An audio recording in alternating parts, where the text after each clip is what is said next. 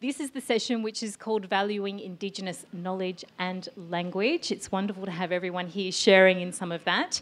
I'm Miriam Corowa. I'm a Bundjalung woman from northern New South Wales, but due to an odd quirk of fate, I was actually born here in Adelaide. Yes, so a little bit of a special connection to this place, and I would also like to pay my respects to the elders of this country and also to your ancestors and all of those who follow you. Well, in a world that seems to be ever-changing at an ever-increasing pace, and I am also a cog in that machine of the 24-hour news cycle, so I have to accept some blame for that, it's reassuring to know that we live in a country with an unparalleled depth of wisdom and learning that stretches back in excess of 40,000 years. So if only we as a nation were more attuned to this and could appreciate the generosity that our Aboriginal and Torres Strait Islander communities offer. And that's where we start today with our conversation. It's my great pleasure and absolute honour to introduce some very important custodians of this knowledge. We have joining us Arundel Elder, linguist and ecologist, Auntie Veronica Pearl Dobson. Please do forgive my pronunciations. I'm not an Arundel specialist. We also have Gurna Elder, language revivalist and honorary fellow of the University of South Australia, specialising in the study of wildfire mitigation and water sustainability. Uncle Lewis Yulaburka O'Brien.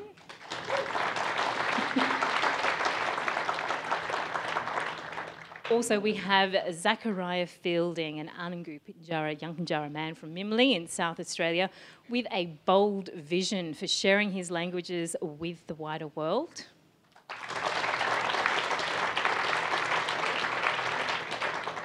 And Dr. Fiona Walsh is an ethno-ecologist whose work encompasses bush foods and environmental management and calls Central Australia home.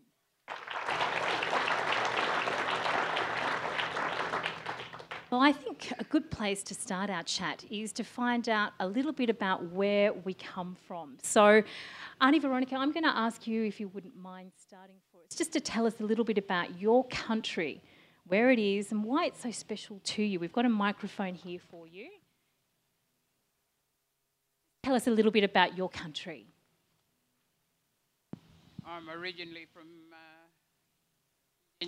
Ginjaporta, Santa Teresa. I went to school there and grew up around Altunga as well, and on cattle stations when my grandparents worked. I mainly always lived with my grandparents. They worked around on cattle stations like Andulia, Ndolia, Ross River, Yandiarwa, and at Napa Station. So we lived around those areas, and then people was moved from Charles River to Altunga. The people that come from the town, like the Central Arundel group, they were shifted during the Darwin bombing. And we still lived around on cattle stations, and then we moved on to the Little Flower Mission that was out at Altunga, and went to school there. From there, they had to move the people because of the water was poisoned by cyanide out to Santa Teresa. That's the Ginjaporta. And that's the original community that I come from. I live in town now, and I do a lot of work with different groups, like land management groups, teach language. I used to teach languages in schools and other areas. People wanted to know about plants or whatever. I went along and showed them and told them what uses the plants were and stuff like that. So that's about all I can tell you at the moment. Well, that's plenty already. A lot of movement, a lot of learning, a lot of knowledge that you've been able to learn and share with people over the years. Uncle Lewis, Are you able to just tell us a little bit about what's home for you and what you've been able to, a little bit of what you've been able to gather over the years there as well? Well, I originally born at Point Pearce, a mission over at Yorke's Peninsula. But as I was growing up, the people told me I wasn't from this country. I wasn't Narungga. I was Kaurna. They'd look up my great-great-grandmother, Kanado.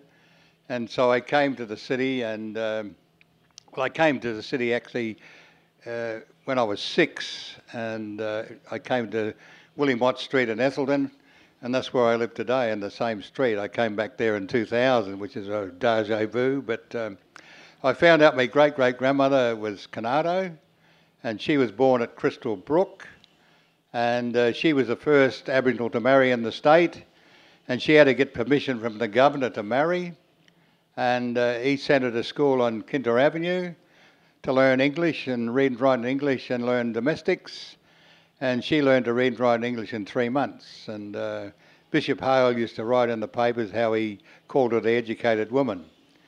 And then I realised that our country here was Kaurna, and it goes from Cape Jarvis to Crystal Brook, a fair stretch of land. And they told me to go to the archives to find out all about it. It'd all be there, and it was.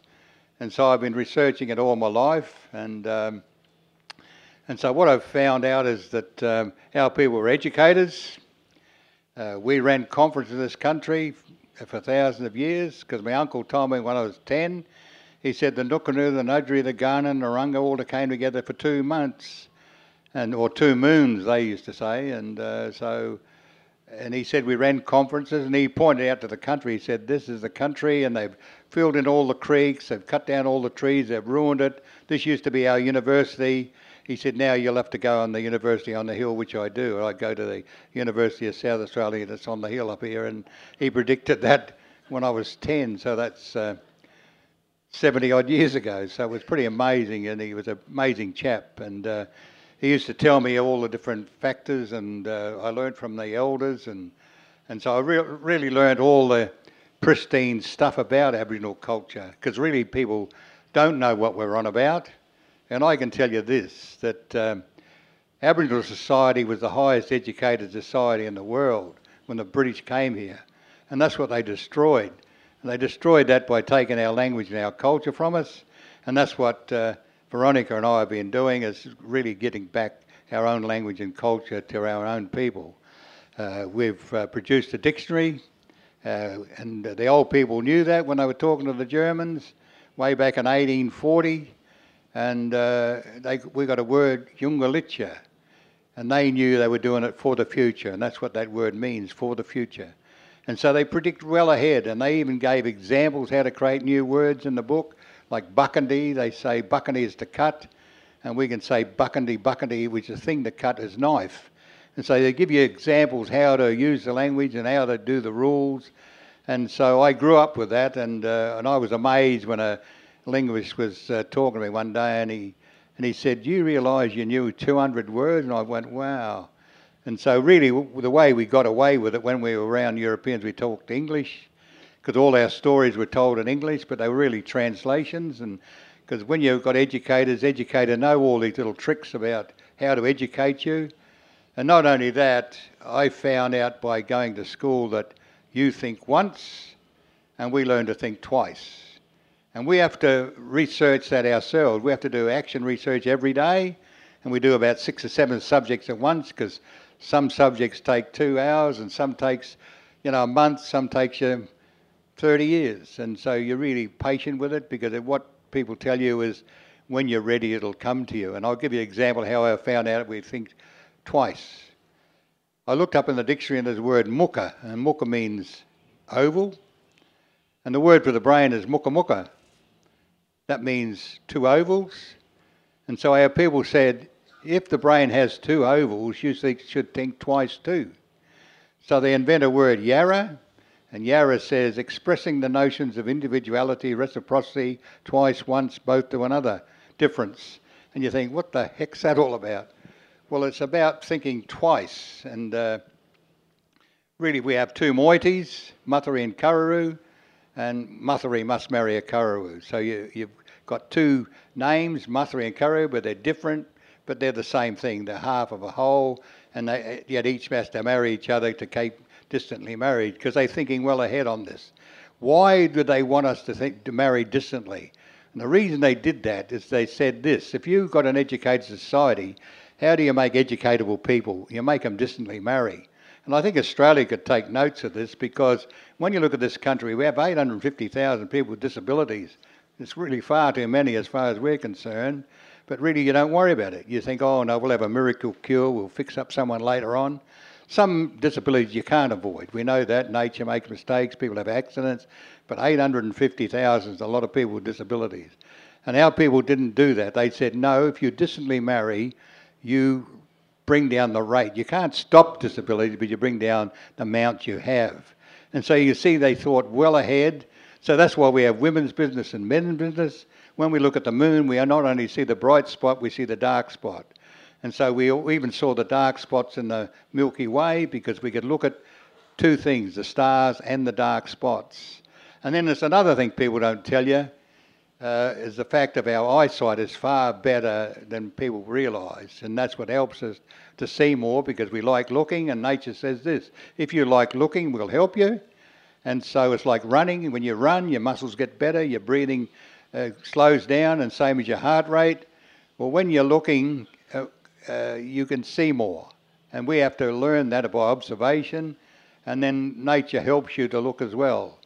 So there's 20/20 vision, and I didn't work this out because I'm not an optician, but Gabby Hollis came on the TV about 5 years ago. She said, there's 20/20 vision. Aboriginal can read 2 lines below that on the chart and 2 lines below that not on the chart. They have bionic eyes.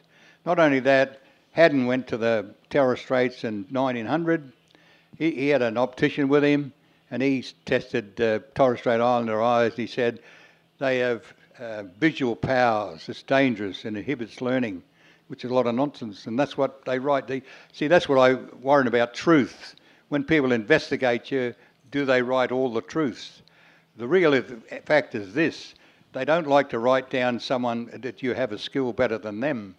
And that's what they hide, the fact that we had better eyesight because we learned to track and we learned to look at things and we get trained in eyesight. Anyway, I better stop. Uncle Lewis, thank you for that. I feel like we could dedicate the whole of WOMAD to a conversation with you. But we will also have a little bit of a chat with Zachariah and find out a little bit about you, what you call home and what's special to you about your home. Oh, sweet. Home to me is Central Deserts, APY lands, Arnangopidindara Yankundara lands. My community is the second community into the APY lands. It's called Mimili community. What makes it home for me is the community is surrounded by rocks, and winter time is my favorite time because that's when everything really does come alive. You know, the rocks start to shine and the birds are different. They kind of like tell you a different story. The sand, you can actually smell it. It's beautiful. The smell of winter community time is beautiful. So, Mimili community is home to me. So if you don't know where that is, please pull out your Google, Google it up. Beautiful, thank you. And for you, Fiona, tell us about your home and why it's special to you. Well, home, really, I've lived for 23 years in Alice Springs, and it was only last year it actually sunk into me that this is home. And it was in the context, I worked for CSIRO for 12 years and there was a round of redundancies and I was made redundant or offered a job to relocate. And so home is partly defined by where I don't want to be. And sadly for my family who are in Perth, I didn't want to go back to Perth. So Alice Springs is home, and that's partly shaped by the amazing people who live there. I've had the honour of working with Veronica and many other expert Aranda people, a big circle of friends. I've birthed 2 children there and I've buried 1 child there. And I think there's something that is in that actually profoundly changes a sense of place. And in that, I think there's insights into the ways that Aboriginal people relate to place and spirit. So, yeah, that's a little bit of what home is for me. It's a good place to start, I think, because that is where we start our learning, isn't it? We start our journey from home, don't we? And from our family, from the community that support us. I'm very fascinated, of course, for all of you here, but in particular, I think having Auntie Veronica and Uncle Lewis, because you have fought so hard in terms of keeping language and culture alive and sharing that. And for me, Auntie Veronica, I'd like to know a little bit more about the journey that you've taken with your learning and the work that you do to share that, because you have worked at developing a dictionary, haven't you? You want to show it? You've got it there, have you? Ah. Swap seats because I can't hear you on. Oh, you want to swap seats? We can do that. Sorry about that. No, not at all. Come on. Over you go. Auntie Veronica has a little hearing problem. All right, is that better? Yeah, that's better. All right, that's better. Auntie Veronica can hear me now. That's always a good thing too, isn't it? So, Auntie Veronica, I wanted to find out a little bit more about the work that you've done with language, because in particular you have helped with developing a dictionary, and you've also helped with programs for kids in school. So, if you can tell us a little bit about that, that would be lovely. Well, I might grab those books there. Want to have a look at your Excuse books? me for a minute. So this is the very fine piece of work This is that the you've done. Eastern and Central Arunda Dictionary. Here, let me hold your microphone for you. Sorry. There you go. Eastern and Central Arunda Dictionary. And the data was collected before my time and during my time working at IAD as a cleaner. And it took 10 years to actually develop it.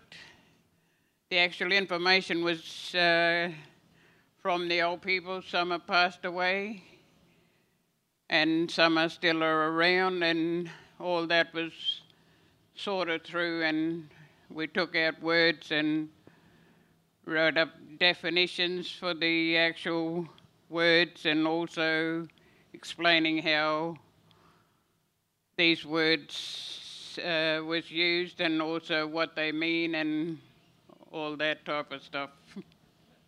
Beautiful document. This is the Eastern and Central Arunda Dictionary. Central Arunda comes from Alice Springs. Eastern Arunda is from Santa Teresa. So this is the dictionary. Well done. Uncle Lewis, you have a document as well, I believe. It's time for show and tell here. We have a mighty tome being held up here by Uncle Lewis. Just tell us a little bit about this work you've got. Yeah. Yeah, well, this is the dictionary that Rob Amory works on at the Adelaide Uni, and our people always said if you do something, it's got to be about excellence, no errors. So really you need to work with a linguist to get it all correct, because if you're going to teach your kids the language, you don't want any mistakes in your language. And that's what we've been doing over the years, correcting this language. And I've helped Rob to correct some of the words, because where the difficulty is our language, I see in the books that even the Germans wrote down words like kari, which means emu, and I had to tell Rob, well, it's not really kari, because they can't hear the D, it's gardi. And so we have RDs and RLs and RNs, and so you point out the little errors that people make because of listening, because it's not in their hearing to hear that, because it's not in their language. So we always have these little subtleties that are different. And so we've got it, write it down now, and we've been working on this for about 20 years to try and get it correct. So then we've got one of our lads can speak the language pretty fluently, and teaching it, he's found out the errors that the Germans made with their spelling, and even the Germans were waking up to that, because they said when they produced the dictionary, the governor ordered them to do it, but he said, look, we've only been working on 18 months, we don't know enough about the language. So the lad teaching the language has found these errors with the vowels. We only have 3 vowels. We only have I, A and U. We don't have E's and O's. No word in Ghana starts with O. Even though you've got the Onkaparinga River, it's the wrong name for that river. The river is really Nunkiparinga, it's Women's River. And so they didn't rub that out to stop us using it for women. They stopped it out for your own women, to stop them having any possessions, which I find a funny twist to Victorianism. No women were allowed to own anything, not even a river. So really they should change the name of the Onkaparinga to Nunki which is the correct name, Women's River. And so, and see, in our language we have bar, and bar is he, she or it, so we never discriminated between women and men. We said we're all equal, even to the dog. So the dog and the woman and the man are all equal. And so that's how we grow up. And then we have an extra step we do in the language. I said we do two. They even put two in the language. If I talk to one person, I've got to say, Ninamani, how are you? If I talk to two people, I've got to say, Niwamani, how are you too? If I talk to all of you, I've got to say, Namani, how are you all? So we go 1 too many, 5 down for first person, then we do 15 for second and 15 for third. We're pronoun happy, so so this is a very difficult language on pronouns, but then even though we've got 45, they still remind us that Hungarians have more than you. They have 27 or something, some enormous number. Even Hungarians say they can't speak Hungarian. So we have funny things with language. Thank you, Uncle Lewis. And for you, Zachariah, of course, we've got a bit of a, different generation with yourself. You do things a little differently, don't you? I do. I do things differently, but I speak a language that is pretty old. Pidindara Yankundara. And what was the question, sorry? It's just about talking about language and talking how about we language, sorry, relate with it. What I do with my language? You relate with language and you share it very differently, don't you? It's not necessarily a dictionary. That's him. I share my music. I share my language through my music and through my memories of my grandmothers and grandfathers. I have many, and then I've got extended brothers and sisters, and that's just through law and culture back home. You adopt. You can adopt from other families as well as that's something else, anyways. But I do in my music. I document a memory of what I've had in my childhood. Like, for example, the Inma EP that came out recently for Electric Fields. Majority of those songs in language were memories or a feeling. Like Pukulpa, that's on the EP, was just teaching people what Pukulpa means. It means to be happy. Pukulariwa, like to be happy. Just giving that energy to Indigenous, non-Indigenous people. Anything that has energy for them to really feel it. But it originates from Arnongo language, Pidindara and Yankundara. So that's what I do. Like with Inma, that's the story that I put in the EP about my memory of growing up, learning how to do the traditional dance, and it's very dear to me, that song. And just the EP. And last night we performed it, and the people performed it in front of like 6,000 people, and the energy that they were getting from my language. And having control over all of them and telling them how to say that, and like for them to really feel what they're doing and what they're saying is like, you're saying something in a very old language, and it makes me happy, and you should be happy. Like, that's a part of you as well as it's a part of me. Like, I'm at that stage where I'm grown and I'm growing still, where I'm just willing to share instead of fighting for something that I can't win when I know that I can't win it. Do you know what I mean? So I believe in energy, and energy is what's making everything tick, and my language speak, my body language speak, all types of languages, or all the labels that I am speak through energy. Does that make sense? Did you get that? It does. I'm trying to I think it's a very beautiful thing that you're able to share. And I do believe, like, for Arnongo people, like, the language, yes, we can do what we can do with it. Like, I'll do my bit because that's my journey. It belongs to me. And what I do is what I choose to do. And my brother, Michael, that I work with, we choose to share the stories and use my language to adapt and connect with people. And, it's just really powerful, and it belongs to Electric Fields, and it's mine, and it's everybody else's that resonate to that, the music and the language. So the people that resonate with it, it's theirs as well. So yeah, it's an energy. There's an energy behind language. Does that make sense? It's a powerful connection that you've got happening there, Zachariah. Thank you for sharing that. It sounds like that concert was pretty special too. Fiona, for you, I mean, you come to this as, you know, someone with a non-Indigenous background. What's it been like for you in terms of working in community and forging those relationships and learning about all of those sorts of things? Relationships, I mean, Veronica uses a concept, Anpanarenja, which is an Arandic word that refers to relationships between people.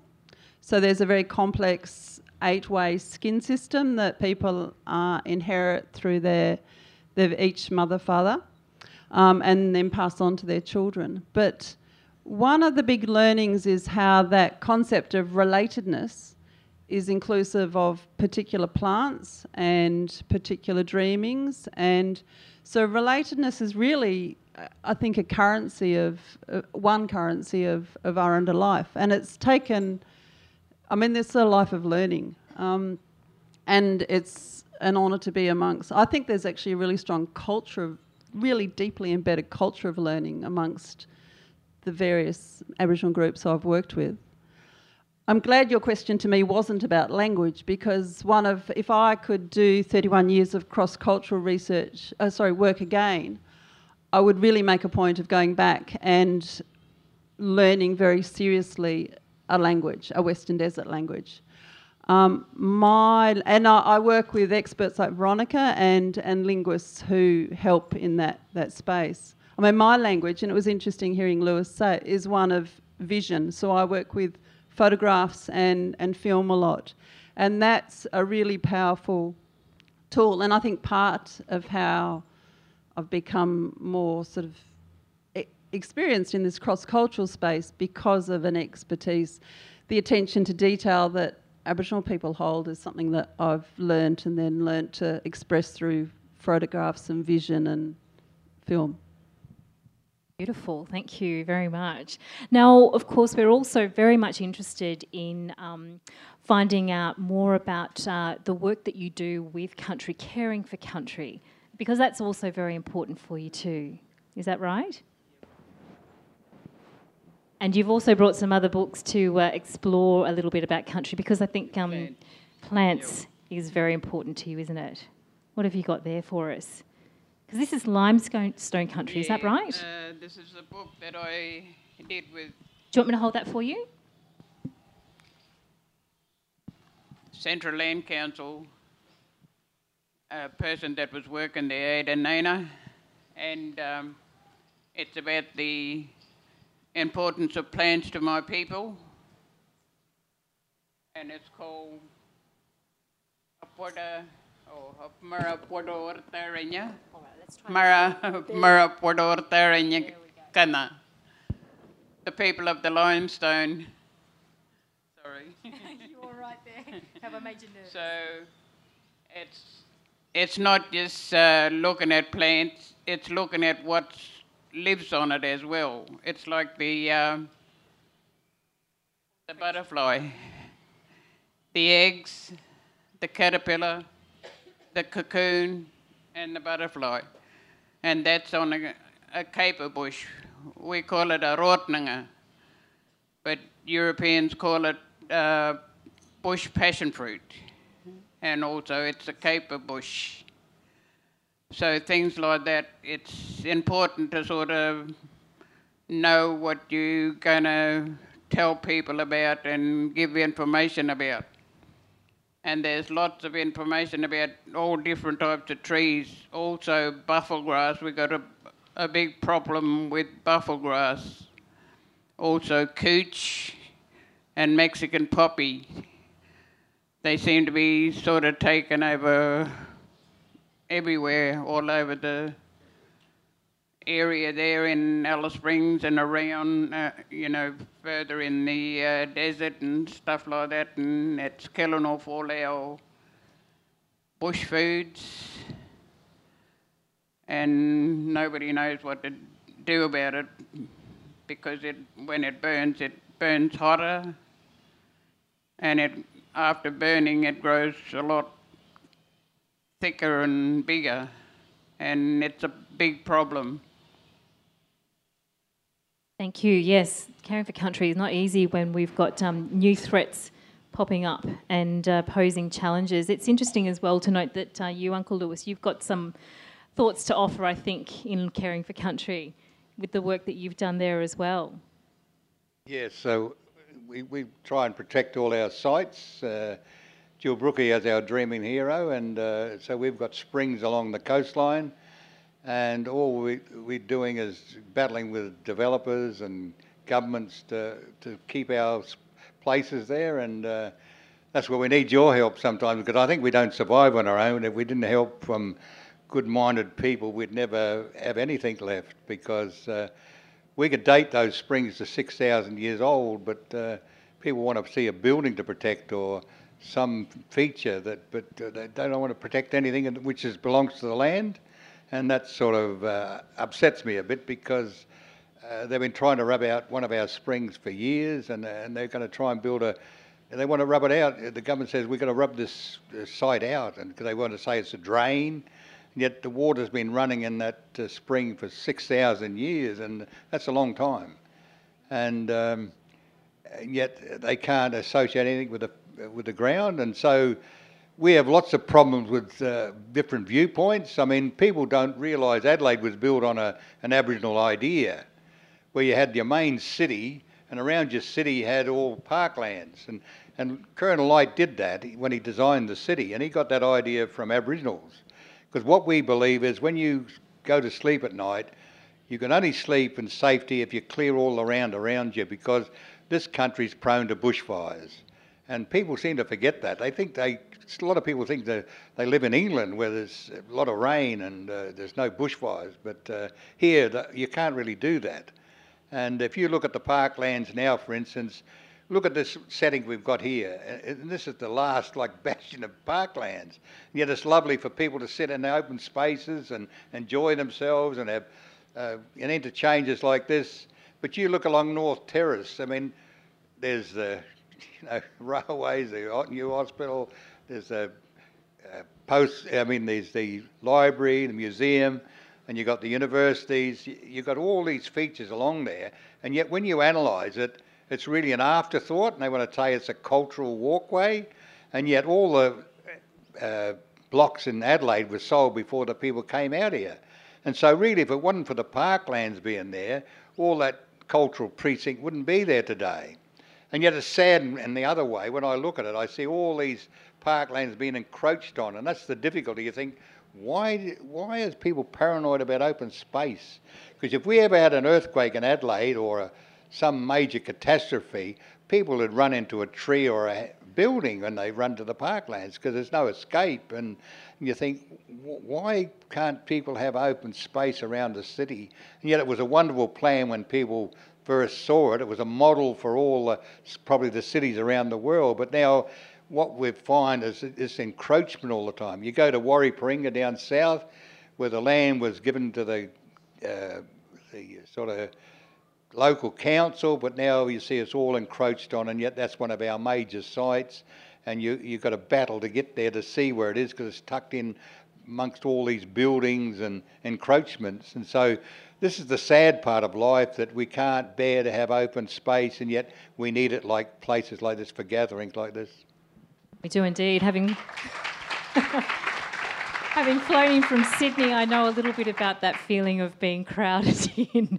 But how do you feel about your country, Zachariah, and how it's coping? I mean, do you feel that it's facing those challenges, and do you have a role to play in caring for country? I'm going to be completely honest. My role in my community is to heal, the body, the soul, the mind, and those things, and to have connection with more of the sky and the moon and rah, rah, rah.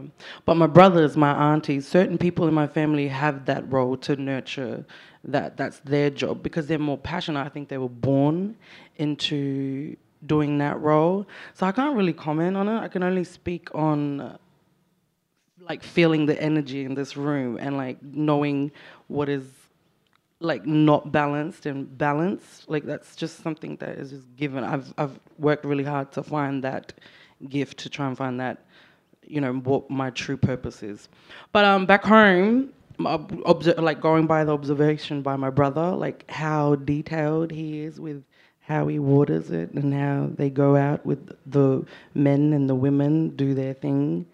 I don't know. I don't know what they go through, but what I see is like so much love and so much. There's just something there that's their connection to land. My connection is through soul.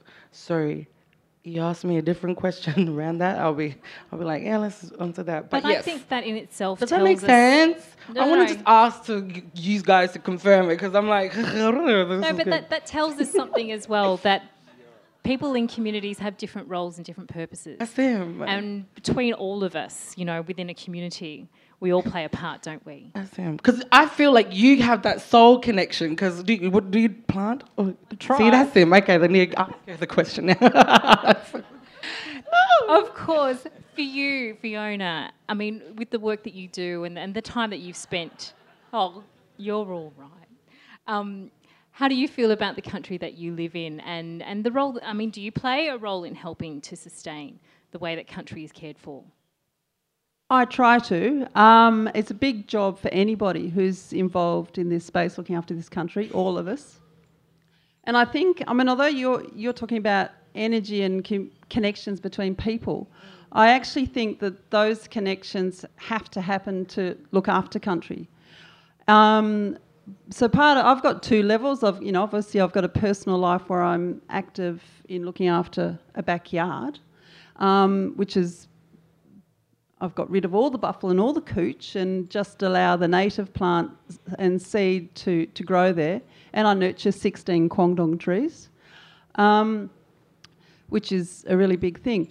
But I also work a lot with ranger groups and with people out on their country who are really at that front line. And I think, I mean, so within the Northern Territory, there's a Central Land Council support a ranger program. There's 11 different ranger groups, so employing about 100 rangers out on various communities. And they're people who are out burning and working to survey wildlife, clean out rock holes. Fireweeds ferals is the sort of the mantra that comes from sort of more the funding influence, but on the Warlpiri or Aranda or other side, it's about teaching kids and maintaining ceremony and songful places and learning up the spiritual life of country. And there's quite a challenge for people, I think, in merging those two. So my role's in supporting those ranger groups directly and through documentation and trips to country. Sound too bad at all. Well, you did touch on something a little earlier, Uncle Lewis, about the fact that we all need to be doing our part and sharing that. So I'd like to ask you, Auntie Veronica, about how you feel in terms of passing on the knowledge to younger generations, but is it something that we can share more broadly with other Australians? Would you like to see more people helping with that? Well, I think, you know, handing down knowledge for anybody is a big job, but, you know, the knowledge needs to be handed down. It's like the kinship system, as Europeans call it, kin and skin. And we call it Anbanirinja, that's a relationship system. And this is what we lived with before Europeans came. And that's what upheld the laws of the land and the laws of the people. So we got together, upside down. We got together, John Henderson and others, and put it together. These are people that are like Fiona and Meg, working with people like us and getting stuff written down so it can be left for the younger generation to learn and appreciate, I hope, because this is what our ancestors and our grandparents walked around with in their heads, and now it's been put on paper. So a chance there for all of us to have a look. Wonderful. And is that also part of your purpose as well, Uncle Lewis, that we pass this on within our own communities but also more broadly and for all Australians to be involved? Yeah, I think so. I think it's something that people should take up because we've got this, the same thing. We've got kinship terms and really I think I said it earlier about why we do this, because it makes for sensible living for people, because we have to be disciplined and orderly. We just can't marry who we like. We've got to learn to marry decently, and I think it's important for people to do that, because I think we have to start thinking sensibly, and that's what our people are on about, sensible thinking and looking after country the same way, because if you don't do that, what have you got left for your grandchildren? You're going to leave them with very little, and we just want to live for the moment and please ourselves, and I think that's got to stop. Because you look at it, we lived for 50,000 years in harmony with the land, and I think you've got to start questioning the way you live and start thinking, how did they live that long so well and easy together? Because we lived in harmony with each other, not only the land. We didn't fight amongst each other, because why we didn't fight was a simple rule, love of country. You loved your own country and saw the value in your country and appreciated where you lived. I live in Rainbow Country. It's Kuranyi Yata. And I love this country because I go and find those spots. I find the Dreaming Heroes trails. I look at Nanu, and he named all the places on the plain. That's why you got Norlungas and Nunki Paringas, and he named all the spots to be called that. And see, it's discipline and order and passing on things that are sensible. And I think we've got to stop this silly notion we can do what we like. I think you've got to look at how Aboriginal culture works.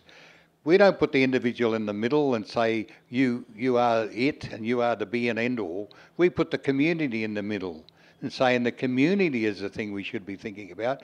What's good for me is good for the community, and if that's in balance, that's the way to live. Not what's good for me, I can do as I like, and that's why you get this imbalance in the world.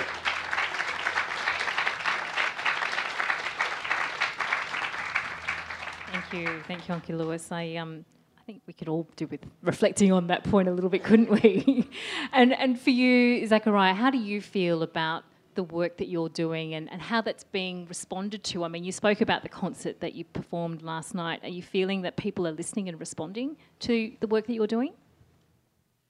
Oh yeah, like it was nice. It was just it had its moment. Like it was in the moment. I can't really express it now because it was really magical and it was powerful and it was everything under the umbrella of amazing.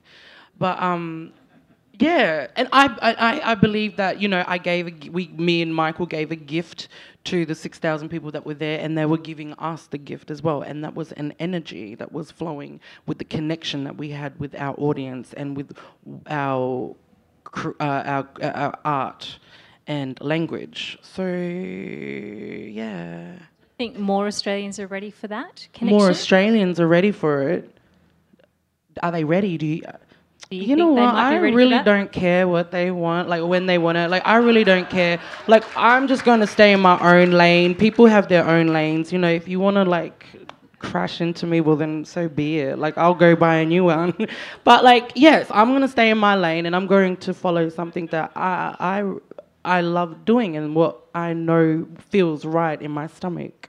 And if I know that like I'm with my sexuality, I'm doing that right, and with my identity, I'm doing that right. Like all of those have lanes, and they're my lanes, and that and I know what kind of fuel that needs. I don't need anybody to tell me how to operate my way of being. I'm only a short, temporary being. I want to live my life. I want to do my thing the way I want to do it. I want to have people jump on bandwagons with my sexuality and with my language and the color of my skin and the style of music that we do. Whatever, if you resonate with whatever you see or feel, like that's your business. But if you want to jump on and, you know, be a part of something big and like that type of stuff, well then it will have its own time and place for it. But I don't care what Australia, if it's ready or not, it's on its way. I hear ya. I hear ya.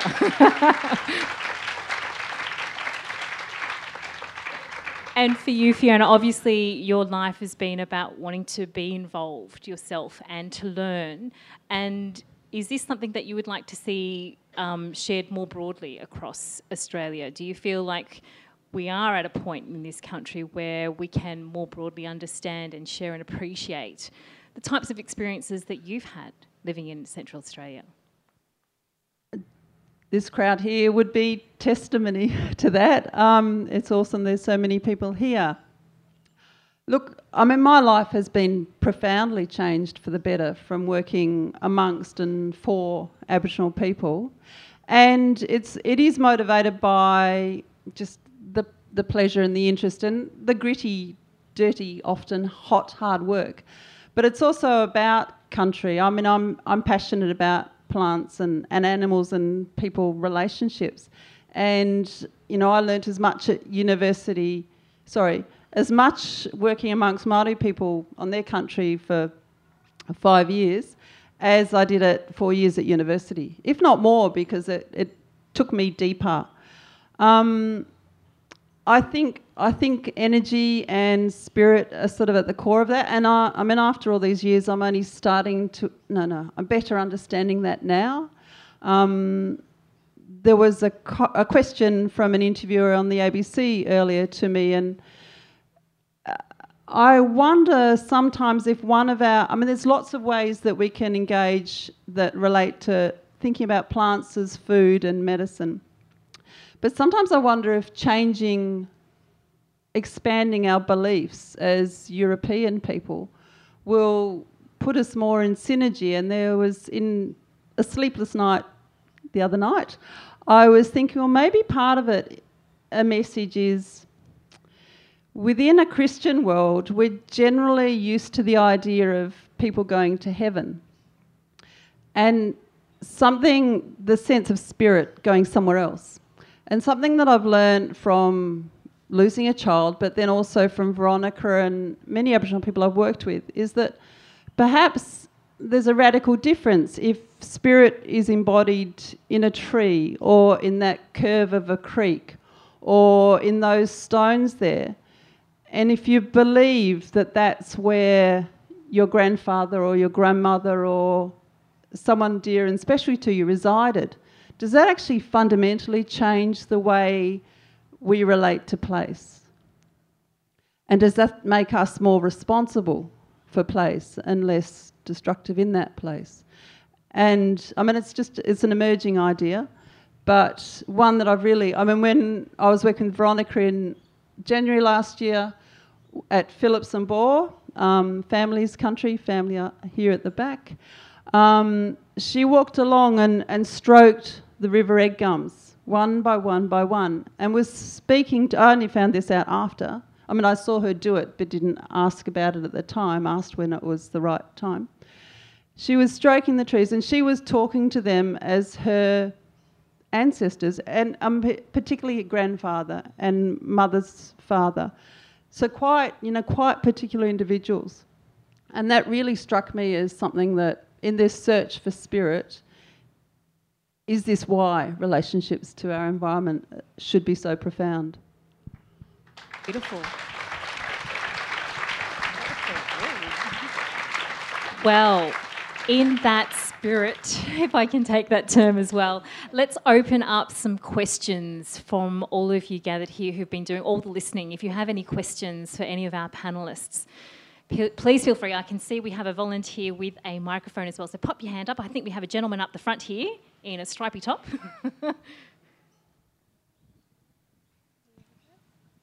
Someone has the mic. Sorry. Hi. I'm just wondering if you could all please speak about Indigenous languages being taught in primary schools. I know that some languages are being taught in some schools.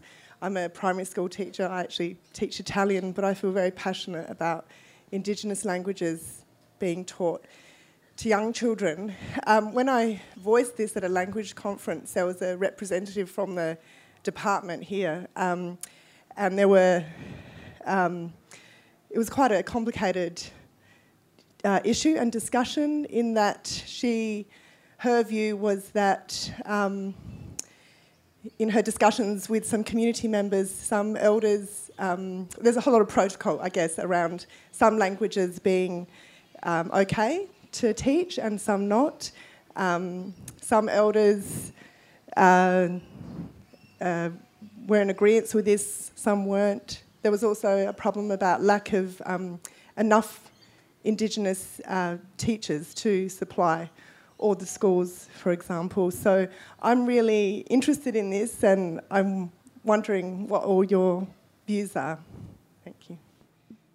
Yeah, well, I know the problem you're raising, and we have that problem, and I think we've taken us 30 years to find out the answer to it, is that we went to university to try and learn our languages again, but that's too difficult because they can't manage short courses. They can do a 2-week thing, but you need longer than 2 weeks to learn a language. But what we found is TAFE is the answer to us to create new teachers, because we need teachers and we need Europeans to teach our language as well, because we haven't got enough people to teach our own language. But I think the use of the language to learn is very important, because I think people got to realise that every language in the world has knowledge that no one else possesses. We found that out running conferences, and our people are educators, and if you learn our language, you'll learn about education, you'll learn about learning, and like Zachariah here. I mean, we know about Zachariah's group, the Anagu.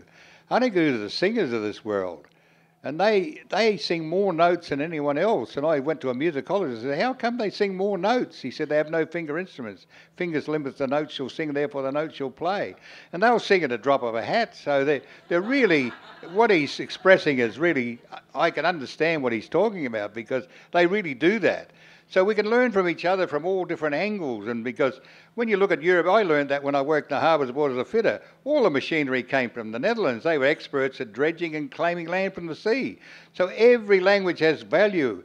And now what we've got to do, and we're starting to do it, we're going to train kids up in the TAFE educational system to learn the language, and they have to do Cert 3 and then Cert 4, they can teach it, and then we'll solve this problem. Because I work with Catholic Ed, and they're suddenly realising by doing a study of Lake Mungo, the kids were doing stuff that they didn't think they were capable of doing. So in reverse, they're learning from Aboriginals how to do complicated things. See, because they learn about moieties and skin groupings like Veronica's talking about. It's very difficult. I mean, it's not an easy subject at all. And so they're learning that they're teaching their kids through Kaurna culture, which I find is really amazing that they're willing to take it on, because they know underneath that they'll learn more from that than doing other subjects, because really you should deal with the country you're living in. You shouldn't be telling stories from other places, and you should be telling stories of your own country.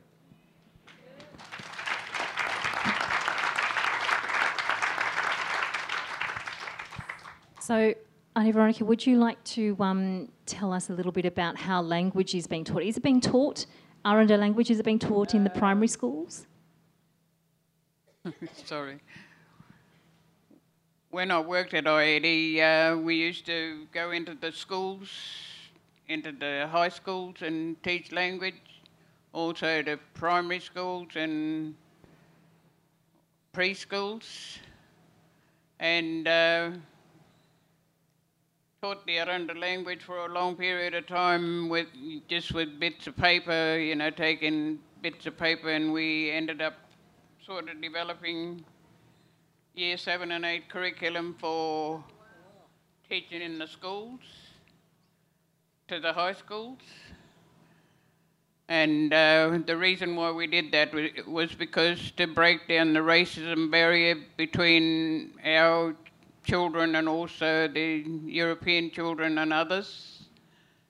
and, you know, European children and also Aboriginal children and other Indigenous groups went to learn about the Aranda language. Used to take them out on excursions and feed them on honey ants, widgety grubs and stuff like that as well. But a lot of this teaching doesn't happen anymore because of certain reasons. You know, people come and go, and it's sort of forgotten about. Someone else might come along and want to, you know, teach the Aboriginal language that's in the town, and then they reinvent the wheel by, you know, going and starting up something new rather than use what's already there.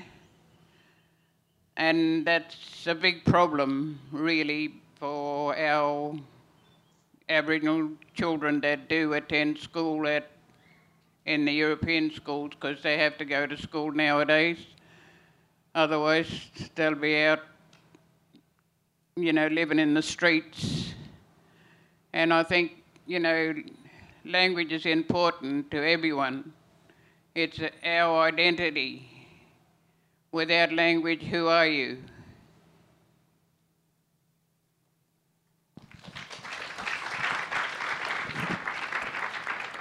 And for you, Zachariah, is your language being taught in schools? In primary schools, yeah, Pitindara Yankundara is very strongly taught in our communities. The schools do encourage like parents to come into the schools as well and teach their child how to speak Pitindara Yankundara and all of that stuff. So yeah, it's operating okay in my community and throughout the APY lands. It's just that whole, you know, in Anangu people need to kind of know their worth and how old, like how rich that language is. You know, because I've balanced and travelled, like, you know, Anangu's lifestyle culture and then the Western world. And coming to the Western world taught me how rich I am and how royal. I come from a really old, ancient bloodline, and I speak a language that is older than our government. So I'm just like, it's just really, really. I want to go back home eventually and do my job and say, look, you guys need to start understanding the worth of language. But yes, it is taught throughout the APY lands. Thank you. It sounds like it's a little bit ad hoc across the board. Any more questions before we have to? Oh, I think we're getting very close to the top of the clock. One more question. Hello. Uncle Lewis, you mentioned the Chilbrookie Trail and the threats to that's happening across the board at the moment. And you also mentioned about that you need other people's help. So I presume you were speaking to the people here. And I was just wondering, especially in regards to Chilbrookie Trail and especially in regards to Warraparinga, I was wondering how you think we can help. Well, I think you've got to learn to stand up when they say they want to build buildings near the springs, and we've done it, and we've tried to preserve it, and it's becoming difficult. And if we let people do what they want to do all the time, it destroys the country. I can give you this example. Even some others woke up that they've got to use us as well, because the culture saves them as well. Because one bloke was going to build a hotel at Cape Jarvis, and he tried to outmanoeuvre us by saying he'll build it in the sea. And then this chap got up and he said, where are you going to get the water from, and what are you going to do with the effluent? And he's going to put it on the beach and just spray it with water.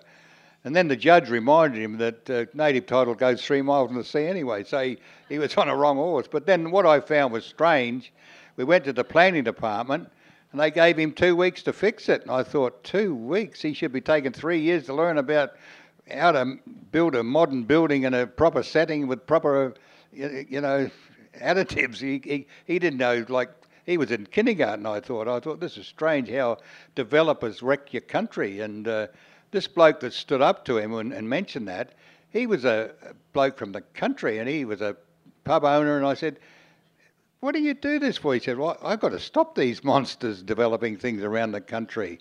And he spent $10,000 of his own money to travel to stand up against them, and realising that's what they do. They just want to make money, and money's going to, we're not going to survive on money in the end. You can't eat money. I mean, you've got to protect your country where you live. Thank you, everyone. Thank you for the questions as well. Of course, I'm sure there are plenty more out there. And we're going to wrap it up, but I just wanted to say thank you to each and every one of you for your contributions here this afternoon. As I said, this is the start of a conversation, the start of a lot of ideas, I think, for all of us, and a lot of things to reflect upon, and hopefully a few signposts for where we might be headed. So to you all, thank you very much.